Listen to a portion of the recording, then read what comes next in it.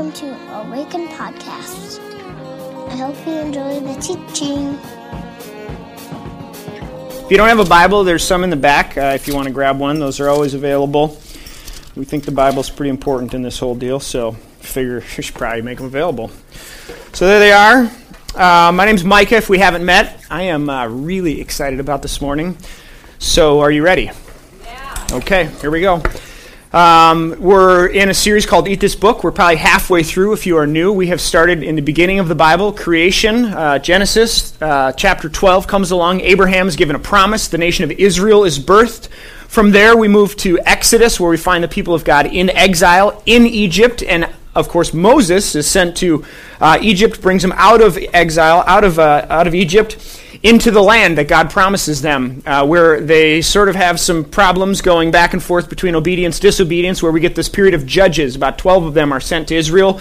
Here's what it looks like to live in faithfulness to Yahweh. And so back and forth they go, to the point where they find that the neighbors around them have got the newest Corvette and whatever. Well, they actually have kings, and so they want a king. Israel, God says, no, you don't need a king. God says through Samuel, you don't need a king, but they keep insisting. So certainly they get kings, and we studied Saul and the beginning of the kingdoms, and then the dividing of the kingdoms a couple weeks ago with Solomon and his sons after that. And then last week we talked about the prophets. So that's where we are this week, kind of that progression. I'm hoping by the end of this, if you get nothing else, you can say all of that, right? Because we do it every week. So if you're wondering, like, gosh, again? Yes, again and again and again and again. I was once told that vision leaks, right? Doesn't matter how many times you say it, it just we leak.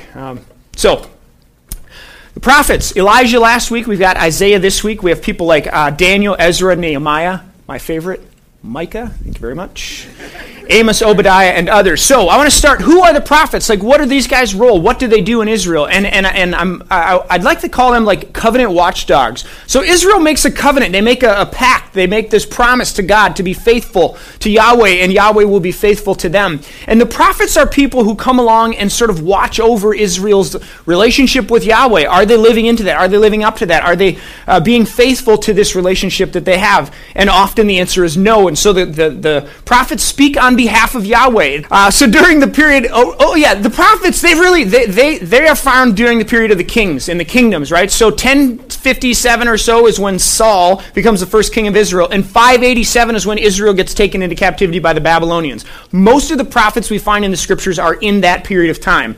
Isaiah specifically mentions two kings, and so we know exactly where he's writing. He mentions Uzziah and King Hezekiah, 767 to 687. So we're latter end of the prophets, latter end of the kings and the kingdoms. And Isaiah is Israel's most famous prophet. He's the most quoted Old Testament prophet in the New Testament. I had a prof tell me once, if I had one book in the Old Testament that I got in order to help understand the New Testament, it's Isaiah, every day of the week and twice on Sunday. So this book is, Jesus quotes it the most, Paul quotes it the most. It's very, very important. And really, what I find so fascinating about the book of Isaiah, it's long, it's 66 books, but the entire narrative of the scriptures is found in Isaiah. So here's what I want to do today. I want to give you an overview, and I'm going to break it up into a couple of big blocks, so that if you were to tackle this book, which I would recommend, it's brilliant, but if you were, you'd be able to sort of navigate the different movements in it. And then I want to explore the idea of imagination and what part imagination plays in following Jesus. I would submit to you that it's very, very, very important. So I want to kind of toss that around. So here's Isaiah in about 5 minutes or less. Are you ready? Buckle up, because this is going to be good. Well, I can't promise you that. It's a lot of information to take in. So here we go. Let's see that slide up there if you would. And I am stealing this from my good friend. His name's Tim Mackey. He was a pastor in Madison. He's in Portland now. Brilliant guy. He has a PhD in Hebrew studies. So he's pretty smart. So here's the deal. First section of Isaiah, it opens chapters 1 to 12, and it's really just a rant against Israel. The prophet basically just opens up, and sort of tells Israel all the ways that they have fallen short of their covenantal expectations and covenantal living. Things like neglecting the poor, social and economic injustice, spiritual idolatry and spiritual harlotry. They have given themselves to other gods. And so in the midst of the first section here, we find these couple of chapters which sort of like bing in this section. The first is in chapter 2, Isaiah reminds Israel of this grand plan, this big, huge plan of God in and through the nation of Israel. And the key part is that God would bring salvation and justice to the world through Israel. So it's this remember Abraham, remember the covenant in chapter 2. And it's this kind of poetic vision of what the world would look like if that were to happen.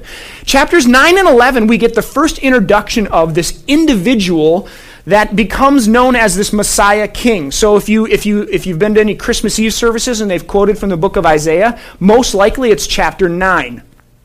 And this is the first kind of reference to this one Messiah King individual who will come and sort of be a part of this whole God bringing salvation and justice to the nations. Section 2 kind of opens up, and if it's Israel in section 1, the prophet turns his attention to the nations. All the neighboring nations around, he just takes them one at a time. Babylon, Moab, Damascus, Egypt, and essentially does the same thing that he does to Israel in the first section. All of the ways that there is injustice and oppression and social and economic things that are amiss, neglecting of the poor, and all of these different things. Throughout the second section there, which is chapters 13 to 27, the prophet it's sprinkled with these little sort of reminders of this Messiah King who will come and restore justice or bring justice and bring salvation to the nations, to the world. Section 3, it's like Israel, nations, and then it's just back to Israel again. Isaiah has got an axe to grind. Anybody listen to talk radio? No? Okay. It's like a total rant, and he takes it, if it's pretty intense here, he like ratchets it up a step in chapters 28 to 35, this third section, and it's just more about Israel's idolatry and social and economic injustice and all these things that should be a part of Israel's life together that isn't. And here's the thing, in section 3, there's this constant presence of repent, turn around, you're going this way, go this way, and salvation and forgiveness and restoration and shalom will come to you. And yet, we know, because we're looking back, that this doesn't happen. And it's like the prophet is saying, please, turn around, go in a different direction, because this road leads to exile. And in chapters 36 to 39, we get this break in the book where it moves from a poetic kind of retelling or prophecy to a narrative. And it's the only part of Isaiah that's narrative.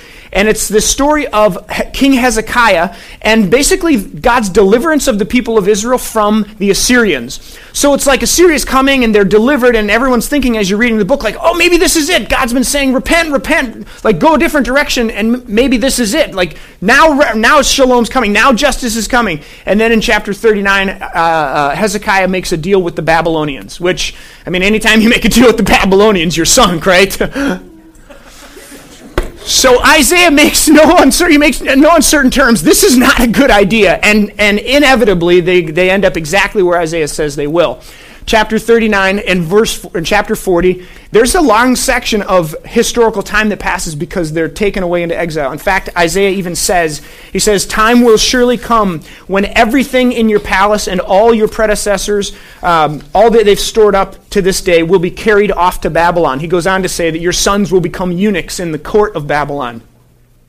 Not a good idea. Not a good day when your sons end up there.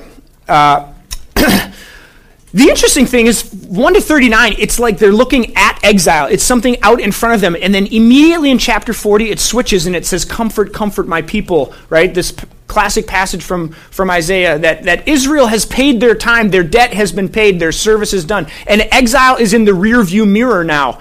So the prophet moves on, and this is probably the most, I think, compelling and beautiful part of Isaiah. It's this next section where we get introduced to chapters 49, 40, or 42, 49, 53, 61.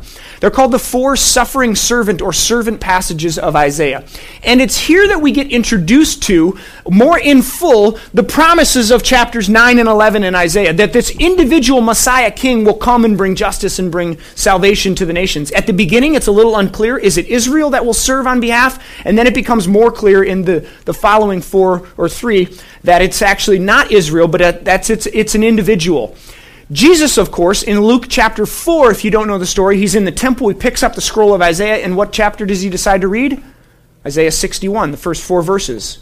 He says, the Spirit of the Lord is on me. He has anointed me to preach good news to the poor, that the slaves will be set free, the captives, the blind will see. He picks up. Do you see what's happening here? Essentially what Jesus does is he takes this idea, this servant, and the crazy part of Isaiah is that this servant is not going to bring justice and salvation to the world through some sort of economic and sort of like military defeat. No, actually, this crazy idea that this person will suffer and will die on behalf of Israel and their sin, and on behalf of the world and their sin, and that somehow God will bring justice and salvation through death. And so Jesus essentially picks up 61 of Isaiah, he reads it and says, you're looking at it. He takes Israel's role upon himself to be the suffering servant for the world, and that through Jesus, justice and salvation will come to the nations. It's brilliant. 65 and 66 end with this beautiful poetic picture of what Isaiah calls the new heavens and the new earth, new creation. That if in fact this is going to happen, that this is what the world would look like. It's brilliant. It's beautiful. Chapter 35. I want to just read chapter 35 because this is where I want to focus this morning. It's this picture. It's essentially what happens in 65 and 66. It's this sort of futuristic picture of what could be. It says this: the desert and the land will be glad. The wilderness will rejoice and blossom. Like the crocus, it will burst into bloom. It will rejoice greatly and shout for joy. The glory of Lebanon will be given to it, the splendor of Carmel and Sharon. They will see the glory of the Lord and the splendor of our God. Strengthen the feeble hands. Steady the knees that give way. Say to those with fearful hearts, be strong, do not fear, for your God will come. He will come with vengeance and divine retribution. He will come to save you.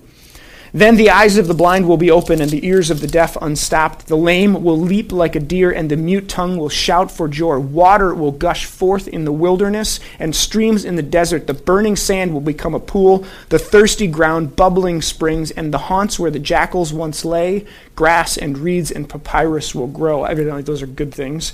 A highway will be there. It will be called the way of holiness, and it will be for those who walk on it or walk that way. The unclean will not journey on it. Wicked fools will not go about it. No lion will be there, nor any ravenous beast. They will not be found there, but only the redeemed will walk there, and those who the Lord has rescued will return. They will enter Zion with singing. Everlasting joy will crown their heads. Gladness and joy will overtake them, and sorrow and sighing will flee away. Pray with me as we dive into this passage. God, as we look at your scriptures, I pray, God, that you would, like Isaiah, who presents a picture of a new future, a new reality, a different world than the one we live in, one where there is justice, one where there is not violence, one where there is enough to eat and to drink, one where there is abundance. God, would you give us eyes to see that and give us the heart and the courage to pursue it, we pray. And all God's people said? Amen. Okay, friends, here's where I want to shift gears. Isaiah is as much a picture of the reality of Israel's world as it is a vision of a new world. It's as much a mirror that Isaiah holds up in front of Israel as much as it is the voice and the imagination of Isaiah, and therefore Yahweh, about what the world could be. Isaiah 35, Isaiah 55, and others hold out this possibility that the world that you see and experience day to day doesn't actually have to be this way. And in fact, it makes the bold and audacious claim that this is not what the world will look like, but rather it looks like this. Isaiah 35, Isaiah 55, where there is enough, where you come and you buy food and drink, though you have no money. The places where out of the desert the springs will burst forth. The crocus, I love the crocus flower. This crocus, man, they don't know anything about winter. No, as soon as it's warm out, the crocus are like, bam, I'm out of here. I love the crocus. Every spring they surprise me, and it's like, yes, things are alive. That's what I see when I think. That's what I think when I see a crocus. And who doesn't want to live in Crocus Hill, right? I mean, let's be honest. Okay, so my kids and I, we have been reading the Chronicles of Narnia lately. I've mentioned this before, and this has become so much fun. Nobody taught us how to do this thing, like how to be parents or dads or whatever. I mean, you have to take classes to get a driver's license. I think you should take classes to do that whole deal, making the babies and raising them, all in the class. Use a little more on that. So we stumbled on this one, totally stumbled on it. We're like, maybe we ought to read something. I mean, I've heard reading's good for kids. Like, we should read something before bed. Like, all right, great, let's do it. So we picked up C.S. Lewis, right? I mean, classic, Chronicles of Narnia. So we've been reading this lately, and I'm going to let you in on a little bit of my life, but just a little bit, though, because it's mine, and this particular is mine, and I love it. But I want to let you in on it just a tad. So every night, all right, we get the kids to bed. They're all upstairs in the same room together, of the upstairs bedroom. And I mean, if you have kids, you remember this. You just get them down and tucked in, and then they're like, "Oh, I have to go to the bathroom," or "Oh, I have to get my blanket," or "Oh, I have to get a pen to what? Nobody knows, but I have to do something." And so you get them down, and then inevitably, this is what happens. I sit down, we turn off the lights. I got my phone. I got C.S. Lewis right here, and Lyndon gets out of bed again, and she comes up to me and she's like, "Dad," like I've never heard this before. Okay, "Dad, if there's a picture, you have to show me." Like, "Okay, sweetheart, I will." And she scampers back into her bed and lays down. So one night I was like, whoa, almost went over. One night I said, "Hadley, do you want me to show you the pictures?" And she goes, "No." Jeepers. So I said, "Why?" And she goes, "They ruin the pictures in my head." Brilliant, right? From the mouths of babes. They ruin the pictures in my head. Today I want to explore the power of imagination, and I want to submit to you the idea that imagination is absolutely essential in our spiritual formation. And what does it mean and the question of what does it mean to follow Jesus? That our imagination plays a very active and real role in that process. Albert Einstein says imagination is more important than knowledge. He says knowledge is limited, right? It has a static idea. It's limited, but imagination encircles the world. So on a brain level, this is a total hack job here, but this is what's happening in our brains when our imagination is active. Here's essentially how this, or parts of how this works. Our imagination is the ability to form new images, sensations, and realities that are not perceived by our sight, hearing, or other senses. So we see the world, right? We perceive the world, and there's this data. It's set. It's static, so to speak. Knowledge, or imagination, is the ability to take those things that we see and perceive and actually continue the conversation, or enter the story, or create new possibilities. So imagination, it's this experimental kind of part of our brains that we use to develop new theories and ideas that aren't, but it's always rooted in, it's always based on what we perceive, what we taste, what we see, the data that we're taking in. So the ability, any progress that we make is largely connected to our ability to imagine a different tomorrow, or a different product, or a different future, or a different relationship, or a different car. It's all connected to our ability to imagine something that's not in the real, but that's out in front of us. You tracking so far? So imagination plays a huge role in the learning process. And studies will say that the more that we use our imagination, the stronger it becomes. And the less we use our imagination, the weaker it gets. Here's what I want to do. I want to offer two definitions of two words that I think are going to be crucial as we kind of move forward. These are my take on what's actually the definition of the words, and a little tweaking and a little massaging so that it kind of heads us down this direction. I don't feel like it's betraying the originals, but you should know they're not you're not going to find this in the dictionary. Knowledge, for us this morning, I want to say knowledge is the interpretation of the data. Knowledge is the perception of our world, our reality. It's what's there. And like Einstein said, in some ways it's static. Imagination is the capacity or the ability to take the process or the processing of the data and experience and creating new possibilities and new stories. Or it's the taking of the data and actually living our lives out, the creating of new possibilities. Maybe you could say it this way. Knowledge are the colors that we have on our palette. Right? Have you ever watched a painter? Right? They start with a number of colors. Knowledge is the colors we have to paint with. Imagination is the taking of those colors and creating a life with it.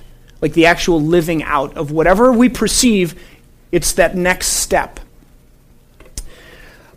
Why is imagination so important? if I'm making this, if I want to, submit to you that imagination is critical in spiritual formation and what it means to follow Jesus, why? Why is that important? Here's some interesting information I found as I studied this a little bit further. Number one, imagination is important because of the role that it plays in poverty.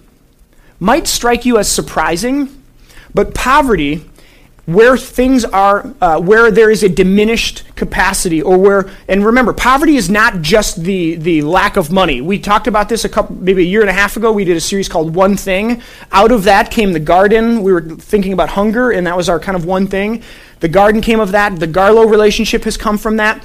As we were talking about that, I think we began to learn that poverty is not just the lack of money, but there's all kinds of impoverished places and people, spiritual, economic, social, all kinds.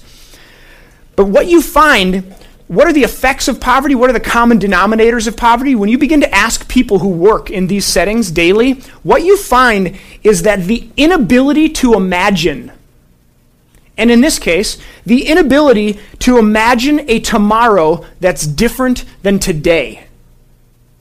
Like the capacity to imagine or think about a world that's different from the one that I'm living right now, right here, day to day.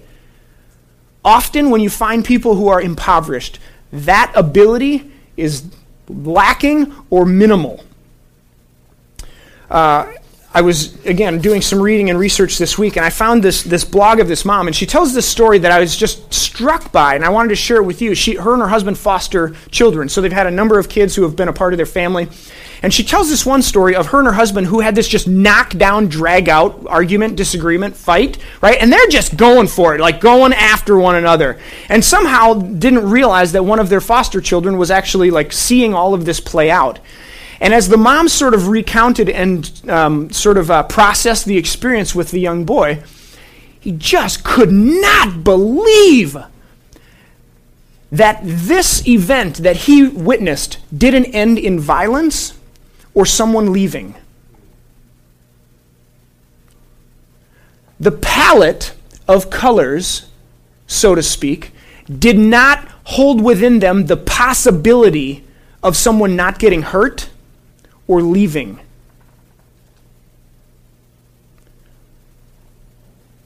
Toff actually just had a meeting with the principal at Garlow a couple days ago, a week ago or so, and said, what are the challenges that these students face? And she said, this is going to sound really weird, and it was just totally ironic. She says, a lot of our kids come from they're on free and reduced lunches. Over 70% of the kids that go to Garlow so come from very economically impoverished situations. And she said, we ask our teachers to do this exercise with them, and it's one where they read a story, and the one, what's the word I'm looking for? Assignment for the children is ask a question about the story. They can't do it. They literally can't imagine. They can't participate. They can't hear a story and take it one step further. Like their imagination has been so underused that they can't ask a question. Here's the thing, they can't enter the story world to be able to see where it might go or ask a question about it. If knowledge is the interpretation of the data and imagination is the process of taking the data and writing or doing something with it, is it any wonder that when we find people who are in impoverished situations, that their ability, or that where the palette is filled with darkness and violence and oppression and relational chaos and beating one another up, is it any wonder that often they have a very difficult time writing a story that's any less or any more compelling than what they have to choose from? Does that make sense? If all you hear and the only reality that you perceive is death, violence, relational chaos, people leaving, beating one another up, then is it any wonder that what you end up painting, so to speak, looks a bit like that? And here's why I say all this. I don't say all this to make us feel guilty, but what I want to challenge us is if we believe in the God, in the Jesus who represents the God of Isaiah 35, are you tracking? If that's the God that we're connected to by Jesus and through the Spirit, then is it possible that when you show up, when you're just present, that you bring to the table all kinds of new colors for people. This is what forgiveness looks like. This is what love looks like. This is what it looks like to be unconditionally loved. This is what it looks like to begin with the assumption that you are worthy of love and belonging. This is what hope looks like. And I'm not saying like, some sort of savior complex, like here come all the Jesus people, we've got what you're looking for. It's not what I'm saying. But if we believe and if we're connected to the God of Isaiah 35, then when you show up, I would suggest and submit that the possibility of offering new colors for people to paint with is on the table. And friends, that's good news. Amen? We talk about this word all the time here. It's missional. Does anybody have no idea what that word means? Or does anybody wonder, what does that really mean? No? You all get it? Totally crystal clear. A couple of you.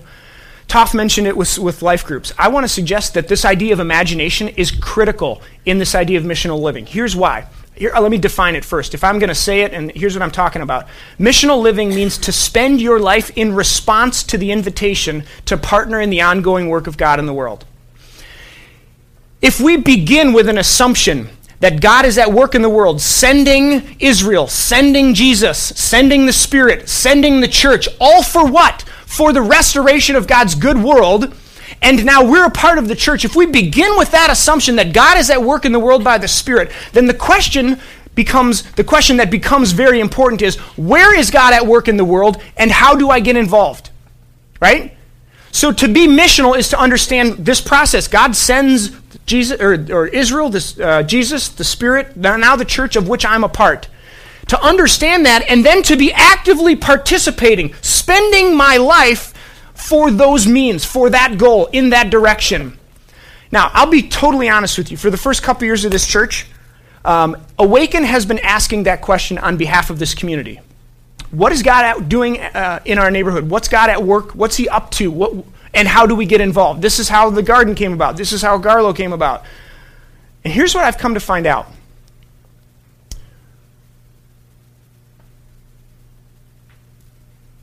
It sticks when it comes from you. Right? You've all heard, you give a man a fish, feed him for a day.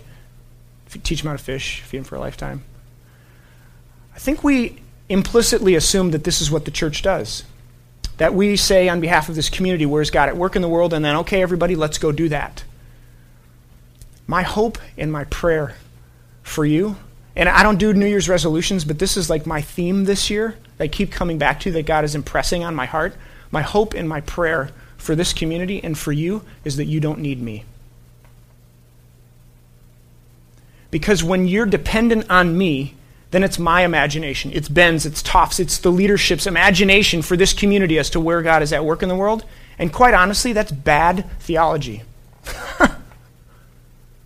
If the Spirit of God is in you, then you've been given something. You've been invested with something that to be missional, to be on mission, means that for you begin to ask, where is God at work in my world and how do I get involved? And my hope and my prayer is that this becomes more normative. And as you do your life groups, that you don't need the garden, that something becomes alive and birthed in you. And that you as a group, you sense, yes, God is in this, because you have an imagination that's active and working enough to where you look around and you see the world and you see something that could be Isaiah 35, and you begin to focus your life and energy and effort and resources to that goal so that it becomes an imaginative act to action to a reality in the world. That's what we're talking about. So, here's how I want to end this. I said I wanted to let you in on a little bit of my life with Narnia. And the Vikings are over. They're done. So just settle in here. I would like to read a portion of Narnia for you. And here's why. I'm going back and forth all week on this. I think often our imagination is not like enticed. It's not engaged. And so just for the sake of giving you some space to just let your mind wander. When I read this the first time, I barely got through it. It was so beautiful, so amazing. And then I want to give you just a few moments to think about this question: where is God at work in my world?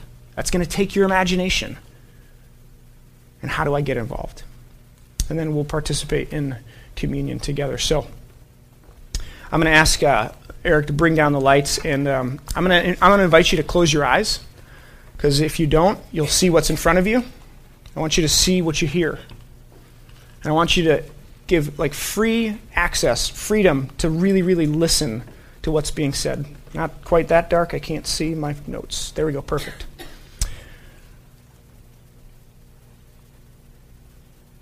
In the darkness, something was happening at last.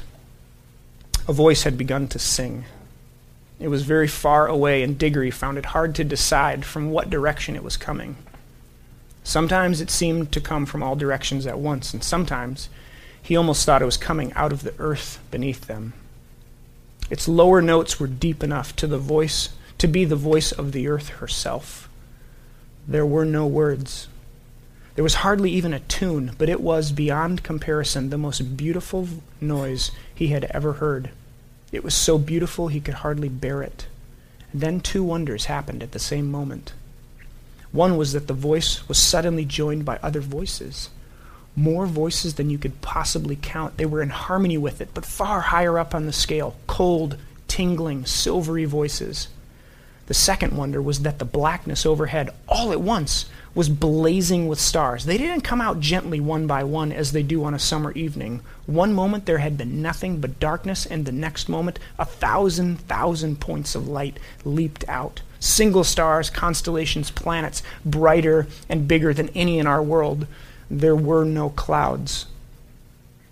The new stars and the new voices began exactly the same time. If you had seen it and heard it as Diggory did, you would have felt quite certain that it was the stars themselves which were now singing, and that it was the first voice, the deep one, which had made them appear and made them sing. The voice on the earth was now louder and more triumphant, but the voices in the sky, after singing loudly with it for a time, began to get fainter. And now something else was happening. Far away, down near the horizon, the sky began to turn gray. A light wind, very fresh, began to stir. The sky in that one place grew slowly and steadily paler. You could see shapes of hills standing up dark against it. All the time the voice went on singing. There was soon light enough for them to see one another's faces. The cabbie and the children opened their mouths and shining eyes. They were drinking in the sound, and they looked as if it reminded them of something. The eastern sky changed from white to pink, from pink to gold, and the voice, it rose and rose until all the air was shaking with it. Just as it swelled to the mightiest and most glorious sound it had yet produced, the sun arose. You could imagine that it laughed with joy as it came up. As its beams shot across the land, the travelers could see for the first time what sort of place they were in. It was a valley through which a broad and swift river ran, flowing eastward toward the sun. Southward there were mountains, northward there were hills, but it was a valley of mere earth, rock, and water. There was not a tree, not a bush, not a blade of grass. The earth was of many colors. They were fresh and hot and vivid. They made you feel excited until you saw the singer himself, and then you forgot everything else. It was a lion, huge, shaggy, and bright. It stood facing the rising sun, and its mouth was wide open in song. The lion was pacing to and fro about that empty land and singing his new song. It was softer and more lilting than the song by which he had called up the stars and the sun, a gentle, rippling music. As he walked and sang, the valley grew green with grass. It spread out from the lion like a pool. It ran up the sides of the little hills like a wave, and in a few minutes it was creeping up the lower slopes of the distant mountains, making the young world every moment softer. The light wind could now be heard ruffling the grass, and soon there were other things besides grass. The higher slopes grew dark with heather. Patches of rougher and more bristling green appeared in the valley, and the forest appeared from the ground. And now, for the first time, the lion was silent. He was going to and fro among the animals, and every now and again he would walk up to two of them, always two, and touch their noses with his. He would touch 2 beavers among all the beavers, 2 leopards among all the leopards, 1 stag and 1 deer among all the deer, and leave the rest. Some sorts of animals he passed over altogether, but the pairs which he had touched instantly left their own kinds and followed him. At last he stood still, and all the creatures whom he had touched came and stood in a wide circle around him. For the first time that day, there was complete silence except for the noise of running water. Diggory's heart beat wildly. He knew that something very solemn was going to be done, and the lion opened his mouth, but no sound came from it. He was breathing a long, warm breath. It seemed to sway all of the beasts in the wind as it sways a line of trees. Far overhead, from beyond the veil of the blue sky which hid them, the stars sang again, a pure, a cold, difficult music. And then there came a swift flash of fire, either from the sky or from the lion itself, and every drop of blood in the children's bodies, and the deepest, wildest voice they had ever heard was saying, "Narnia, Narnia, Narnia, awake. Love, think, speak, be walking trees, be talking beasts, be divine waters."